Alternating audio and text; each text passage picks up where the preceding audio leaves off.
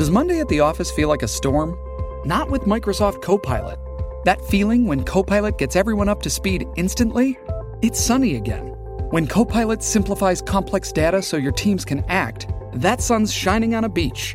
And when Copilot uncovers hidden insights, you're on that beach with your people, and you find buried treasure.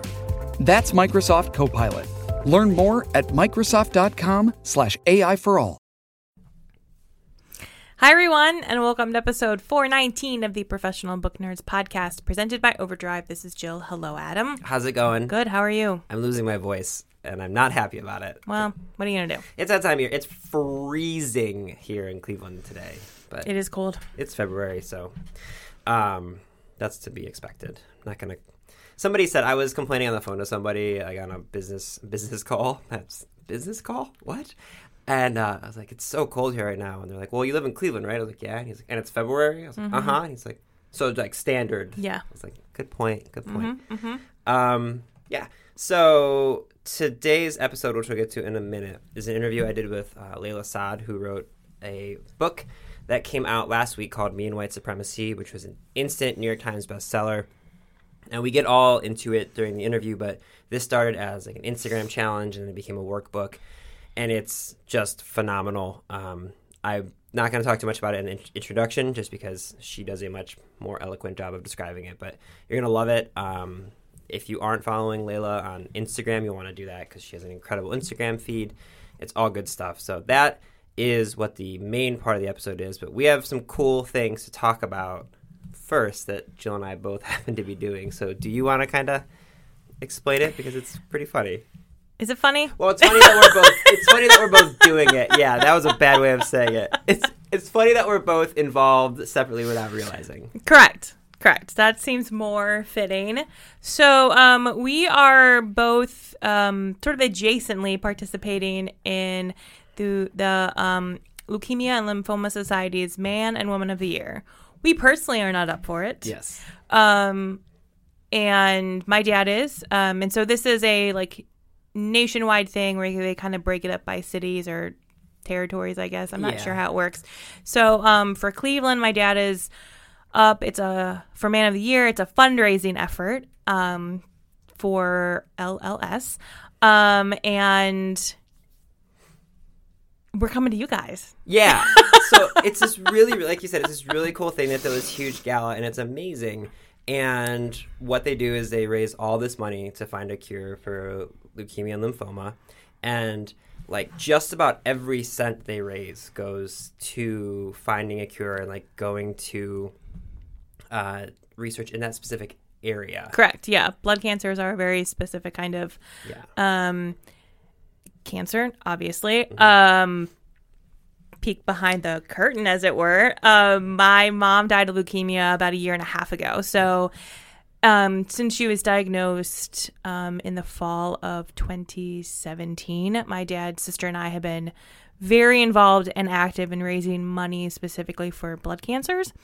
And so that's why we're, participating in the Man of the Year and supporting my dad as he's trying to raise money for it. Yeah. And so the way that I'm involved is the chair of the whole program is a close college friend of mine. And she sent me a text message months and months ago. I was like, I need you to help me with this thing.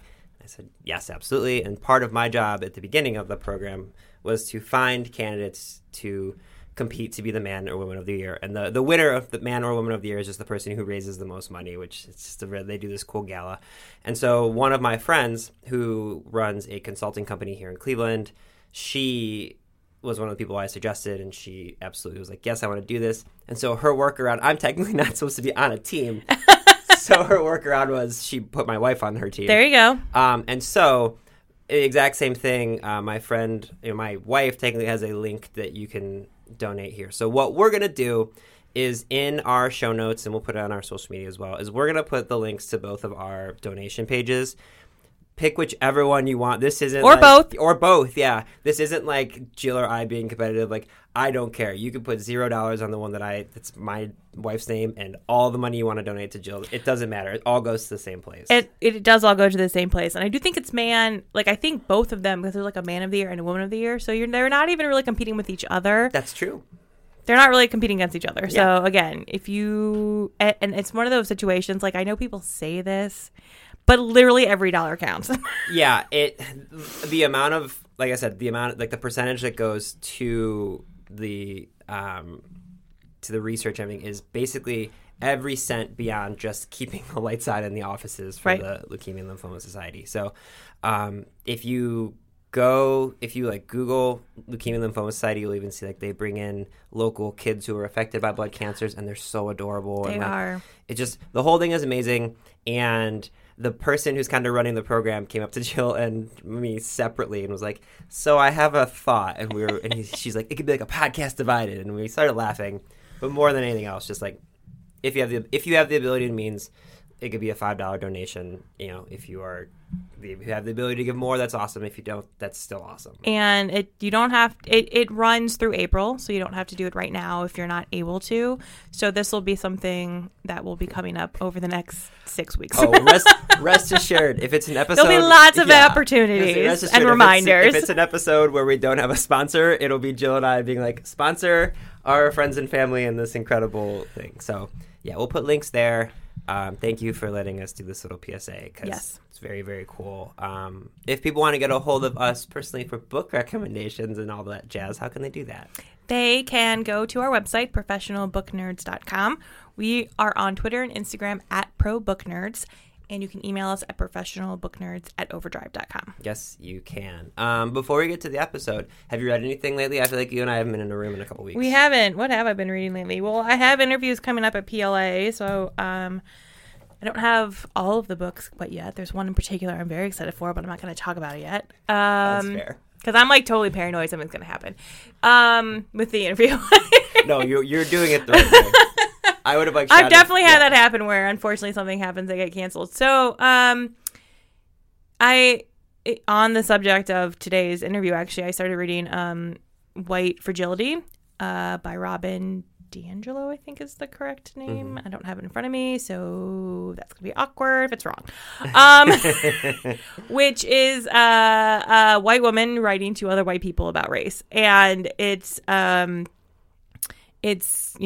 very informative. She's an academic, and so that does slightly come across in some of the writing style, but it's definitely, making white people aware of various race issues and where we fit in or don't fit in, and just tackling the concept of white fragility in a larger discussion about race. You were right, by the way. It's Robin DiAngelo. Okay. Yeah. And actually, I don't even know if you knew this, she was on Layla Saad's that does not surprise me. Yeah, Layla Saad's podcast, so they had a great conversation. I just finished High Fire by Owen Colfer, which I think we talked about in January's books. It's about this dragon who lives in the swamp and loves like flash dance and drinks a bunch of vodka and hates everybody, and it's like these like drug smugglers, and it's this weird. Listen to the audiobook, because the audiobook has these amazing like Cajun accents. Okay. And it is so much fun, and it's so ridiculous. Sure. It's everything I was hoping it would be when I suggested it in January. So that's High Fire by Owen Colfer, and I just started Followers by Megan Angelo, and I feel like you would like this one. It's okay. Like social media. Like I just started it this morning as an audiobook, but it's like there's this person who writes in a very popular like female blog about like celebrities and stuff, and she wants to write a book, and it flashes forward like 50 years where everyone is following these ridiculously popular social media people and like watch every single aspect of their life, and there's a murder, and it's just, I think we talked about it. So it's a little Black Mirror-ish? It's very Black Mirror-ish. Okay, sold. It's extremely... Sold! Yeah, it's extremely Black Mirror-ish. I just started it this morning, but it's really, really good. I think it was either on our February or March or our January episode. Okay. Yeah, it's Followers by Megan Angelo. This is basically me recommending it to you, also everyone That's fine. listening. But I'll take it. Yeah. Anything else you think people should know about? I don't think so. I don't think so either. All right. Well, thank you for listening to our little spiel. Please donate. Again, we'll put the links everywhere. And that's about it. So we'll let you guys get to this episode with Layla Saad on the Professional Book Nerds podcast.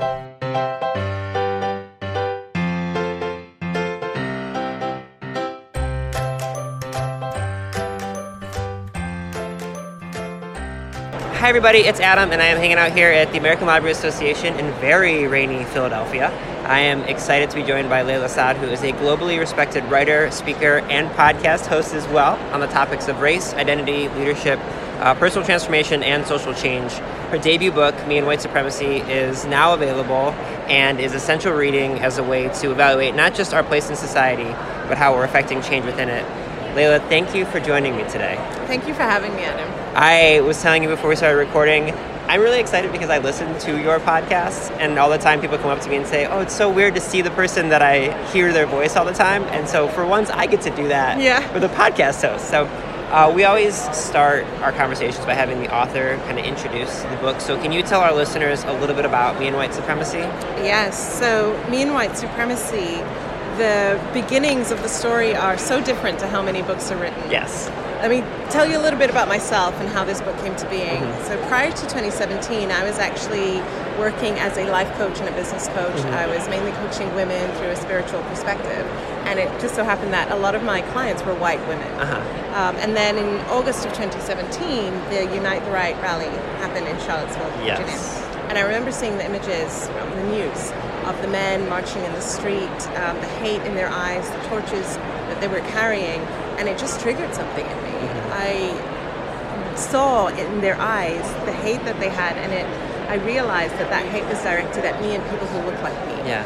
And as a writer, the way that I process things is to sit and write. Of course. Right? So I channeled everything that came up for me into this article called I Need to Talk to Spiritual White Women about White Supremacy. Essentially, I was addressing my clients, my base, and saying, we're doing this life-changing, world-changing work, but we're not addressing this thing called racism. Right. There's this big problem called white supremacy, and it is here amongst the love and light people, the we are all one race, the human race people, and it needs to be addressed. Yeah. And what that did is it initiated me into this public conversation around racism.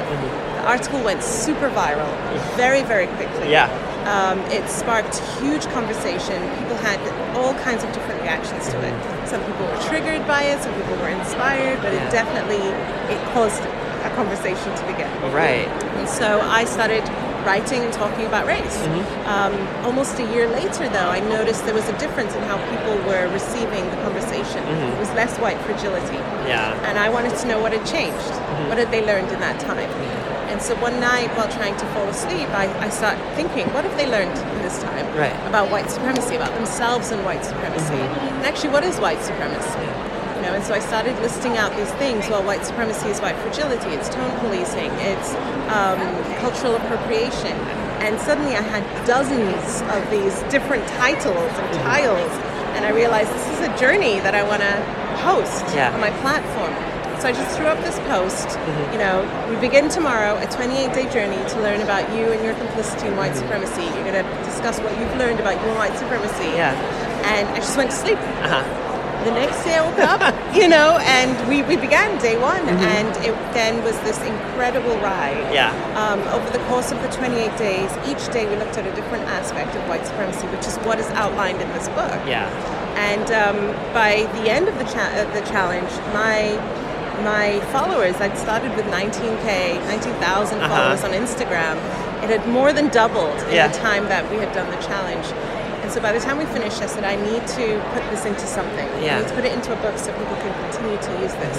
Because I was seeing huge transformations in how people were able to understand white supremacy is not just the KKK, it's not just racial slurs, it's this system that impacts all of us in different ways, and it's not outside of yourself, it's actually inside of you. So how did you go? You mentioned you were kind of up all night and you were thinking about all these things, like what is white supremacy, and listening them out. How did you transfer your ideas of what white supremacy is into actions that people could take? Because those are two different things. It's one thing to read about something, it's another thing entirely to say, okay, how can I do something? Yes. So my whole philosophy is you can't change something that you don't really understand. Yeah. And what I have found is that most people have read a lot of books and studied it at university and know the lingo, but still see it as something separate from themselves. Right. They understand it intellectually, but a lot of people have never done a real deep dive into how it shows up for them. Right. So the way that I address this is to basically you have them use these self-reflective journaling questions to really interrogate themselves. Yeah. From that place of interrogating themselves, then they can begin to create change in how they live their lives. So it's not about having a checklist of these are the right things to do. Yeah. Right? Because if it were that easy, we could just hand that out to everybody. Right? I'm curious what, other than the massive amount of people that partook, like what was there anything that surprised you most when you were doing the Instagram challenge aspect, whether it was a response you weren't expecting or the way people were approaching it? Like, was there anything that really surprised you, again, other than just the sheer amount of volume? Yeah, there were many different things that surprised me. I was surprised by the willingness of some people to go really deep, and that was incredible because when others who felt more shy or didn't want to self-disclose held back, when they saw somebody who was willing to dive in and really say, no, this is what I do. It then gave them the space to say, okay, I can step in and do that too. So that surprised me. But also, and maybe this shouldn't surprise me because white fragility, is what it is. There was some pushback. We got some people who were not taking part in the challenge but were watching it. And just trying to derail things a little bit. Saying things like, this is an attempt for this woman to mass brainwash all of these white people into hating themselves, essentially. But even with that sort of attack, people just kept going. And so I think that it's that commitment people stuck with me for the 28 days. It's not easy work.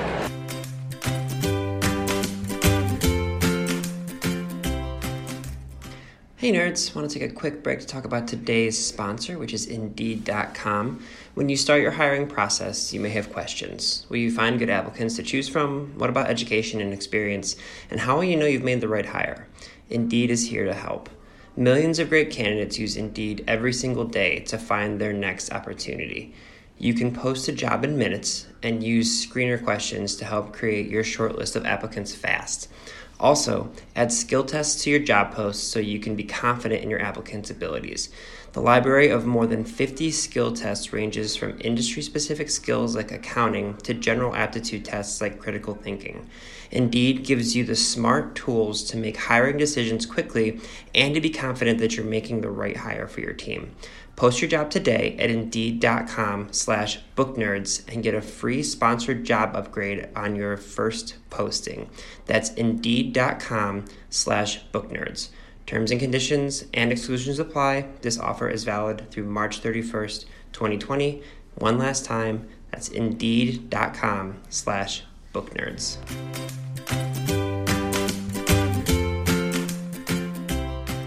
I'm curious, because what strikes me about your work is how, not only obviously how passionate you are, but you seem tireless when it comes to this, and I just have to imagine seeing the amount of people who are interested in doing it is wonderful, but then there's also this section of people who should really be the ones evaluating themselves, who I have to imagine just completely turn off and say, I don't need to worry about that. When you get approached by these people who are just so close-minded, is there even a way for you to begin the conversation? So, I am tireless in this work, but I'm also very intentional about how I do it. This book, this work is for everybody who has white privilege to do, but I understand not everybody who has white privilege is willing to do it. And so what I do is I speak to the people who are willing to have the conversation. And it is my hope that as they do the work, they will take the burden of having those conversations. Because when a black person or a person of color puts themselves on the line in front of those people, the emotional labor toll it takes and the amount of safety that you can have in those spaces is very low, right? So it's my hope that, people who are saying, I want to be an ally, I want to show up in allyship to people of color, this is how you show up. This is how you use your privilege, is to take the burden off of people of color. I'm really glad you said it that way, because you're exactly right. Like, took the onus of creating. To be fair, you have done absolutely everything you can for people that want to be an ally at this point, having a book and the whole thing. But you're absolutely right. I think people who admittedly look like me, I'm a middle-class white male. Like, I have been handed every privilege in the world. Right. The world is essentially made for you. 100%. Right. Yeah, I'm a straight middle-class white male. Like, I understand that, and I think, like you said, it's not on you to go to me and say, Adam, it's on me to reflect, and then to any of my people in my life that I think might also benefit from this. It should be on me, not you. Right. And there is something about when you have that conversation, you still hold white privilege. You're not really risking anything except the discomfort of having to have a difficult conversation, right? But when someone like me does it, I mean, it can get really nasty, very violent. And so I intentionally choose not to engage in those conversations because why should I? Yeah. Right? Why should I? Yeah. There's so much change you can make without trying to deal with those types of people. Yeah. I'm curious along those lines. People, I'm going to assume mostly white, will say something like, "What makes you an expert on this topic?"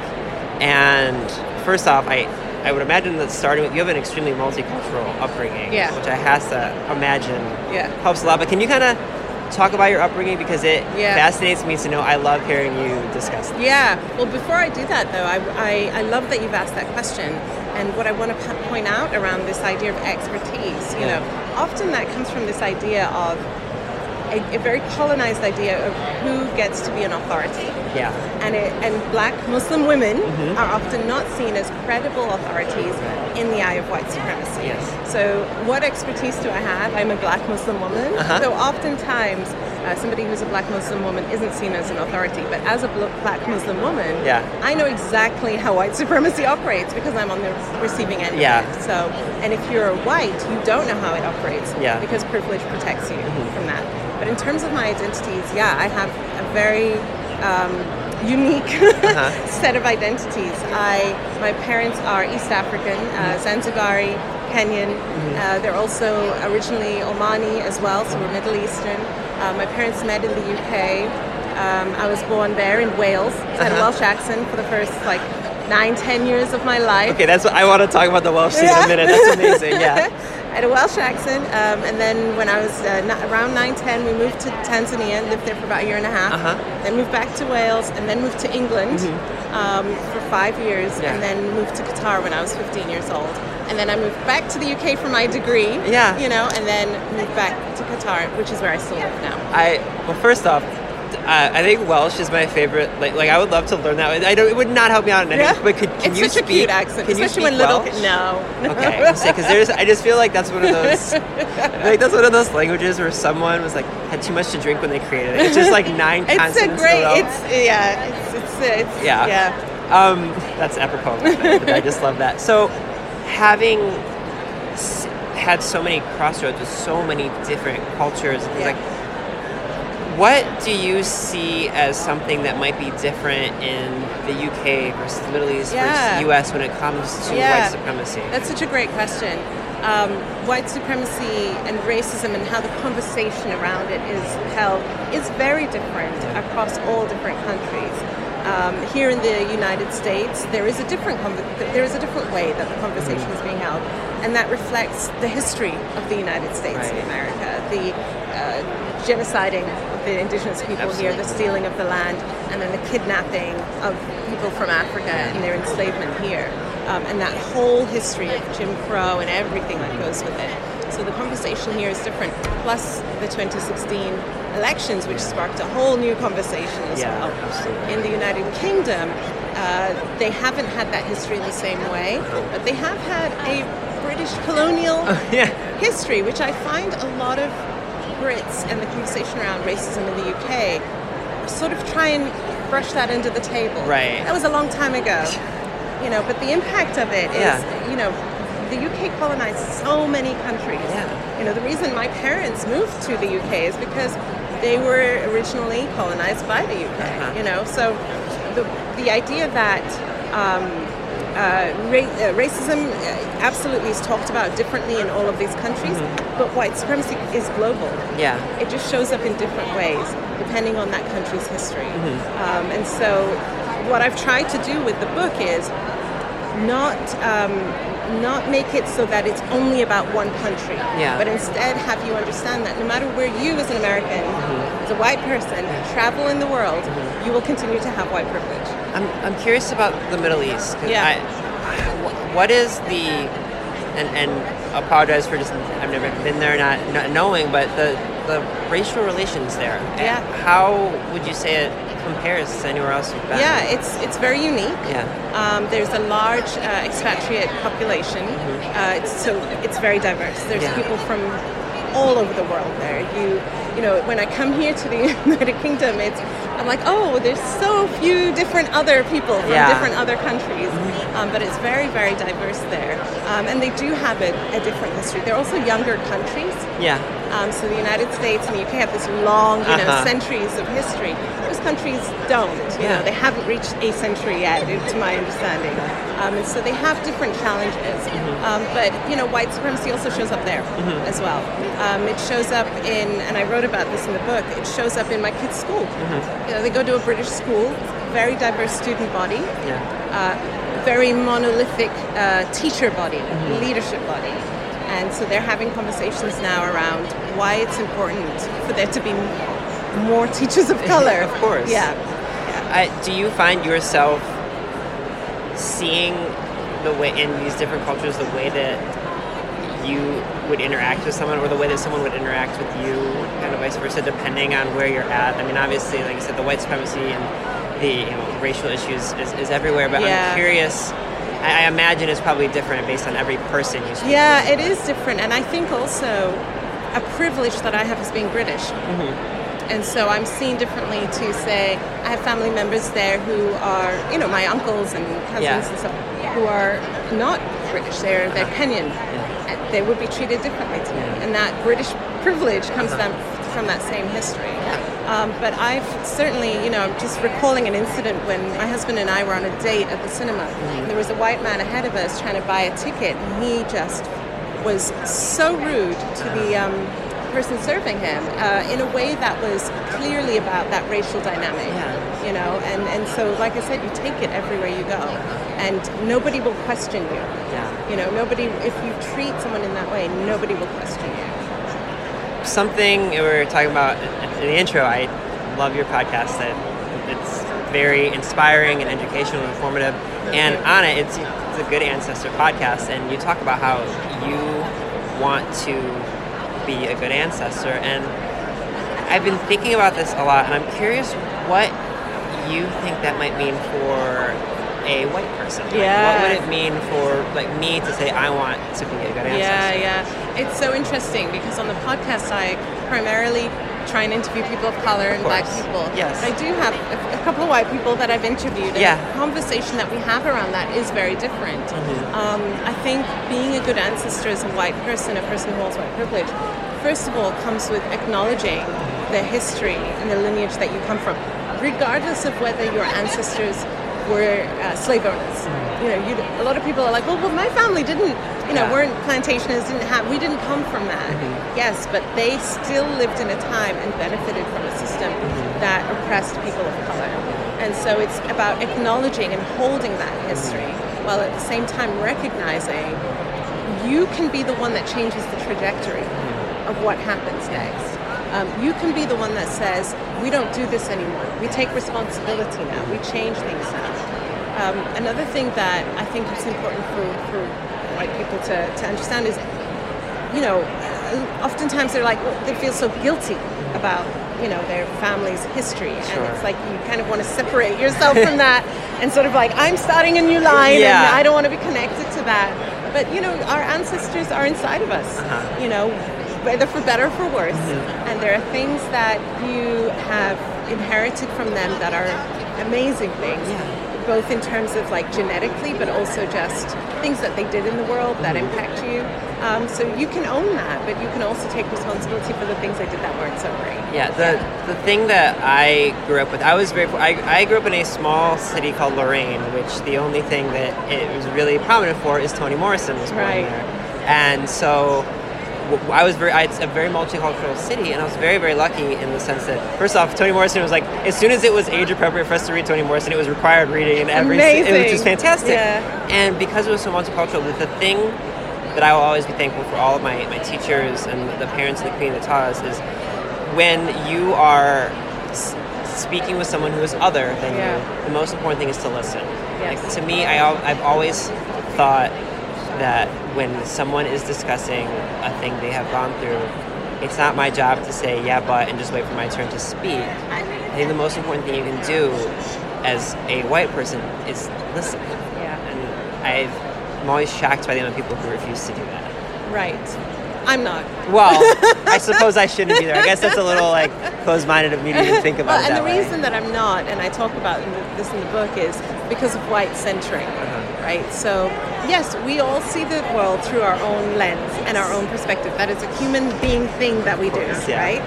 But also, white supremacy means that white people are taught to see that the world is, this is how the world is set up. Yeah. So oftentimes, I'll give you an example. A white person might say, we don't have racism in our town. Yeah. I've never seen it. Or I have a black friend, and they've never complained that they've experienced it, right? And it's because they're looking through their own lens. That is their personal lens, but the lens of white supremacy, right? So just because you haven't seen it doesn't mean it doesn't exist. Yeah. Just because they haven't told you doesn't mean they haven't experienced it. Yeah. It's so interesting you say that. I mentioned where I grew up, it was so multicultural. It was wonderful, and one of my best friends is African American, and he's African American and Puerto Rican, which our city is so. I think actually as a Caucasian, technically I was a minority. That Puerto Rican is the largest. We have the largest amount of Puerto Rican people outside of Puerto Rico. Wow. It's wonderful, and the food is great. That's my favorite part. But my friend Brandon and I went to college together at a place called John Carroll, which is predominantly white. It's a Jesuit college, and it was so strange because we obviously would see people in our city who were still white supremacists and very close-minded to things, but when we went to college, it was the first time. It actually is a lot like Toni Morrison used to talk about this too. I remember going to college with him and hearing things people would say, and I was lucky enough to be aware of it at the time. I would look at them and just be. It's such a culture shock. It's almost like the other way around that a lot of white people experience. Where when they go out into the world, they see more multicultural. Right. It is. It's. And that's so key what you're saying, because I think so many people do consider it as those are the bad white people. Like, and we're so separate from them. They're so far away. Yeah. But, those racist thoughts are there in all white people because that's what you've been conditioned into. And more people than you know act on them and think it's okay. Yeah. And it often is okay because there are no consequences for it. Yeah. Yeah. On a positive side, with the book coming out, what are you most excited about for the process of having an even more substantial version of this conversation that you're pushing out there? I'm just so grateful. We were able to reach so many people first with the Instagram challenge that was, tens of thousands of people. Yeah. And then with the workbook, which is almost 100,000 people. Amazing. So to have access to a book that is going to be in bookstores, available as audiobooks, as ebooks, is just incredible, because that means so many more people are going to get access to this process. And, what this book is a book that is a tool, and it's a way to facilitate conversation. And already we've seen that in so many different places, but to actually have something in hand, or, available through other means that people can say, hey, we're going to be holding this group together. Let's do it as a group together. I'm curious as well for teachers, because we have a lot of teachers who listen in as well. Yeah. What would you say would be a good age range to introduce students to this? Because there's the famous thing about no child is born racist. Yes. And, that's what they're taught. It's it's a learned thing. So what would you say would be an age appropriate? I have nieces and nephews who I want to show this to, and again, our family is we have a young readers edition coming, I feel like I should have known that. Yeah, so it will be age 10 to 14. Which is, I think, a good age. Yeah. We're taking them through the same process, the same 28-day process, obviously adapting it for young readers. I think when it comes to teachers, we had a lot of teachers who did the challenge, actually, and Teaching Tolerance magazine did a piece about it. They interviewed, I think it was 3 people who worked as teachers and in schools to say, what was the process like for you, and how do you show up differently now in schools? So if you have teachers who are doing the adult version, and you have kids doing the young readers edition, that will facilitate so much conversation, and I'm really, really excited for that, because I think young people, like you said, they're not born racist, they're taught it, and that age is such a critical age, and young people are also less set in their identity than adults are, and are more malleable to, changing perspectives of how the world is, right? I think as many adults who maybe, have been taught, we don't see color, we don't see color, we don't see color, there is no racism, when they get to this age and they're doing this book, it's so challenging for them because they're having to break apart their worldview. For a child, they're constantly learning new concepts. So they're like, okay, I get, okay. Just kind of roll with it, So that's exciting. That's amazing. When we talk about this idea of becoming good ancestors, we're empowering them now to also, grow up to be different kinds of adults. I often say to parents, you weren't equipped with the ability to have critical conversations around race, which is why it's so hard for you as an adult. When you equip young people from a young age, they grow into adults who can hold the complexities of conversations around race. It's truly like learning a language, where people say the younger you are, like a sponge, and you soak it up, and the more, and this exact same thing, like the more cultures you are shown as a younger child, it's just, you learn, it's so much more adaptive growing up. I mean, I think about my kids. I grew up in the UK, the only the only Muslim kid in a Catholic school, and one of the only black kids as well. My kids go to a very multicultural school. They've never known anything else. They're having an entirely different experience. That's amazing. I'm so happy. So towards the end of our podcast, this is going to be a left turn from the conversation we just had. We ask 9 lighthearted questions that I call the Nerd 9. I'm a fan of alliteration, so that's why. The first one is, what's the last book you finished reading? I will also accept a book you're currently reading if that's easier. I'm currently... I'm laughing because I'm always rotating a few books at once. Same. I'm almost through with Children of Virtue and Vengeance by Tommy Adeyemi. I love her. I love her too. She is amazing. She is incredible. I'm also, in terms of audiobooks, I'm actually listening to Dare to Lead by Brené Brown. I find her work very helpful for me as a leader, and just, it expands me, And I'm starting, so in 2018 I read through all of Octavia Butler's books. And so I'm actually currently reading through Toni Morrison's books. Amazing. But I have to make space for it. So the last book of hers that I read, I think it was Sula. I love all of her works. My mom has just like, it's just like a prized row of all the books. It is, and you just look at it and you're like, beautiful. Well, and again, especially being from Lorraine, we take such pride. It's like, welcome to Lorraine, home of Toni Morrison. It's like the first thing they say. Do you have a favorite place to read? Everywhere and anywhere. I mean, my bed, the sofa at home. Usually at home, especially when you're in it, Do you remember the book that kind of made you fall in love with reading as a child? Probably Roald Dahl books. I remember George's Marvelous Medicine. It's funny you say that. I just reread The Witches. Because we were talking about this yesterday. We just rewatched the movie, actually. Oh, so dark. I was talking to another source books author, Ryan LaSala, yesterday about that, and I was like, why are you obsessed with The Witches? This will be a fun one because you've traveled everywhere. Where's somewhere you'd like to go you have not yet been to? I'm going to Australia this year, and I'm really excited because I've never been there. It's an entirely different world, and also my best friend lives there. Amazing. Do you have a favorite holiday to celebrate? Favorite holiday? Eid. All the Eids. I'm Muslim, so all the Eids. We have 2 Eids, and I love them both, Coffee or tea? Coffee. That was easy. So incredulous. Cats or dogs? Cats. Do you have a favorite food? Any breakfast food? Okay. Any breakfast food. I will accept any breakfast food. Last one of these. If you could have dinner with one person alive or dead, who would you pick? Octavia Butler. Octavia Butler. Yeah. And Audre Lorde. If I can have two. We can have a little group one. Yeah. Okay, last question for you, and this has kind of been the crux of our entire conversation, but what do you hope readers take away from reading Me and White Supremacy? 3 things. I want them to know that this isn't an attack. Yes.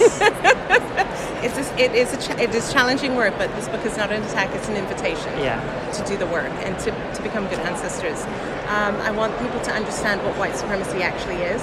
You know, it's not just the N-word or racial slurs, the neo-Nazis, but it's this institution and this worldview that we are all impacted by.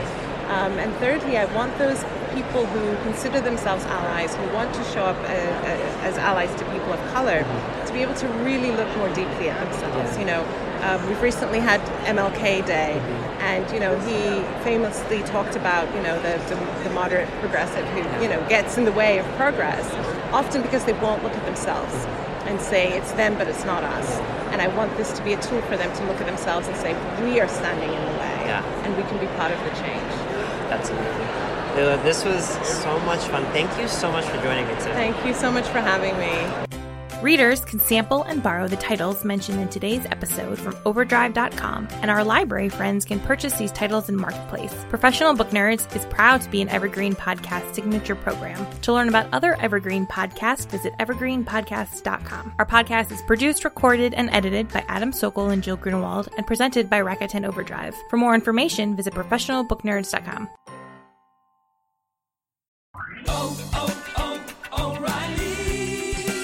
You need parts? O'Reilly Auto Parts has parts. Need them fast? We've got fast. No matter what you need, we have thousands of professional parts people doing their part to make sure you have it. Product availability.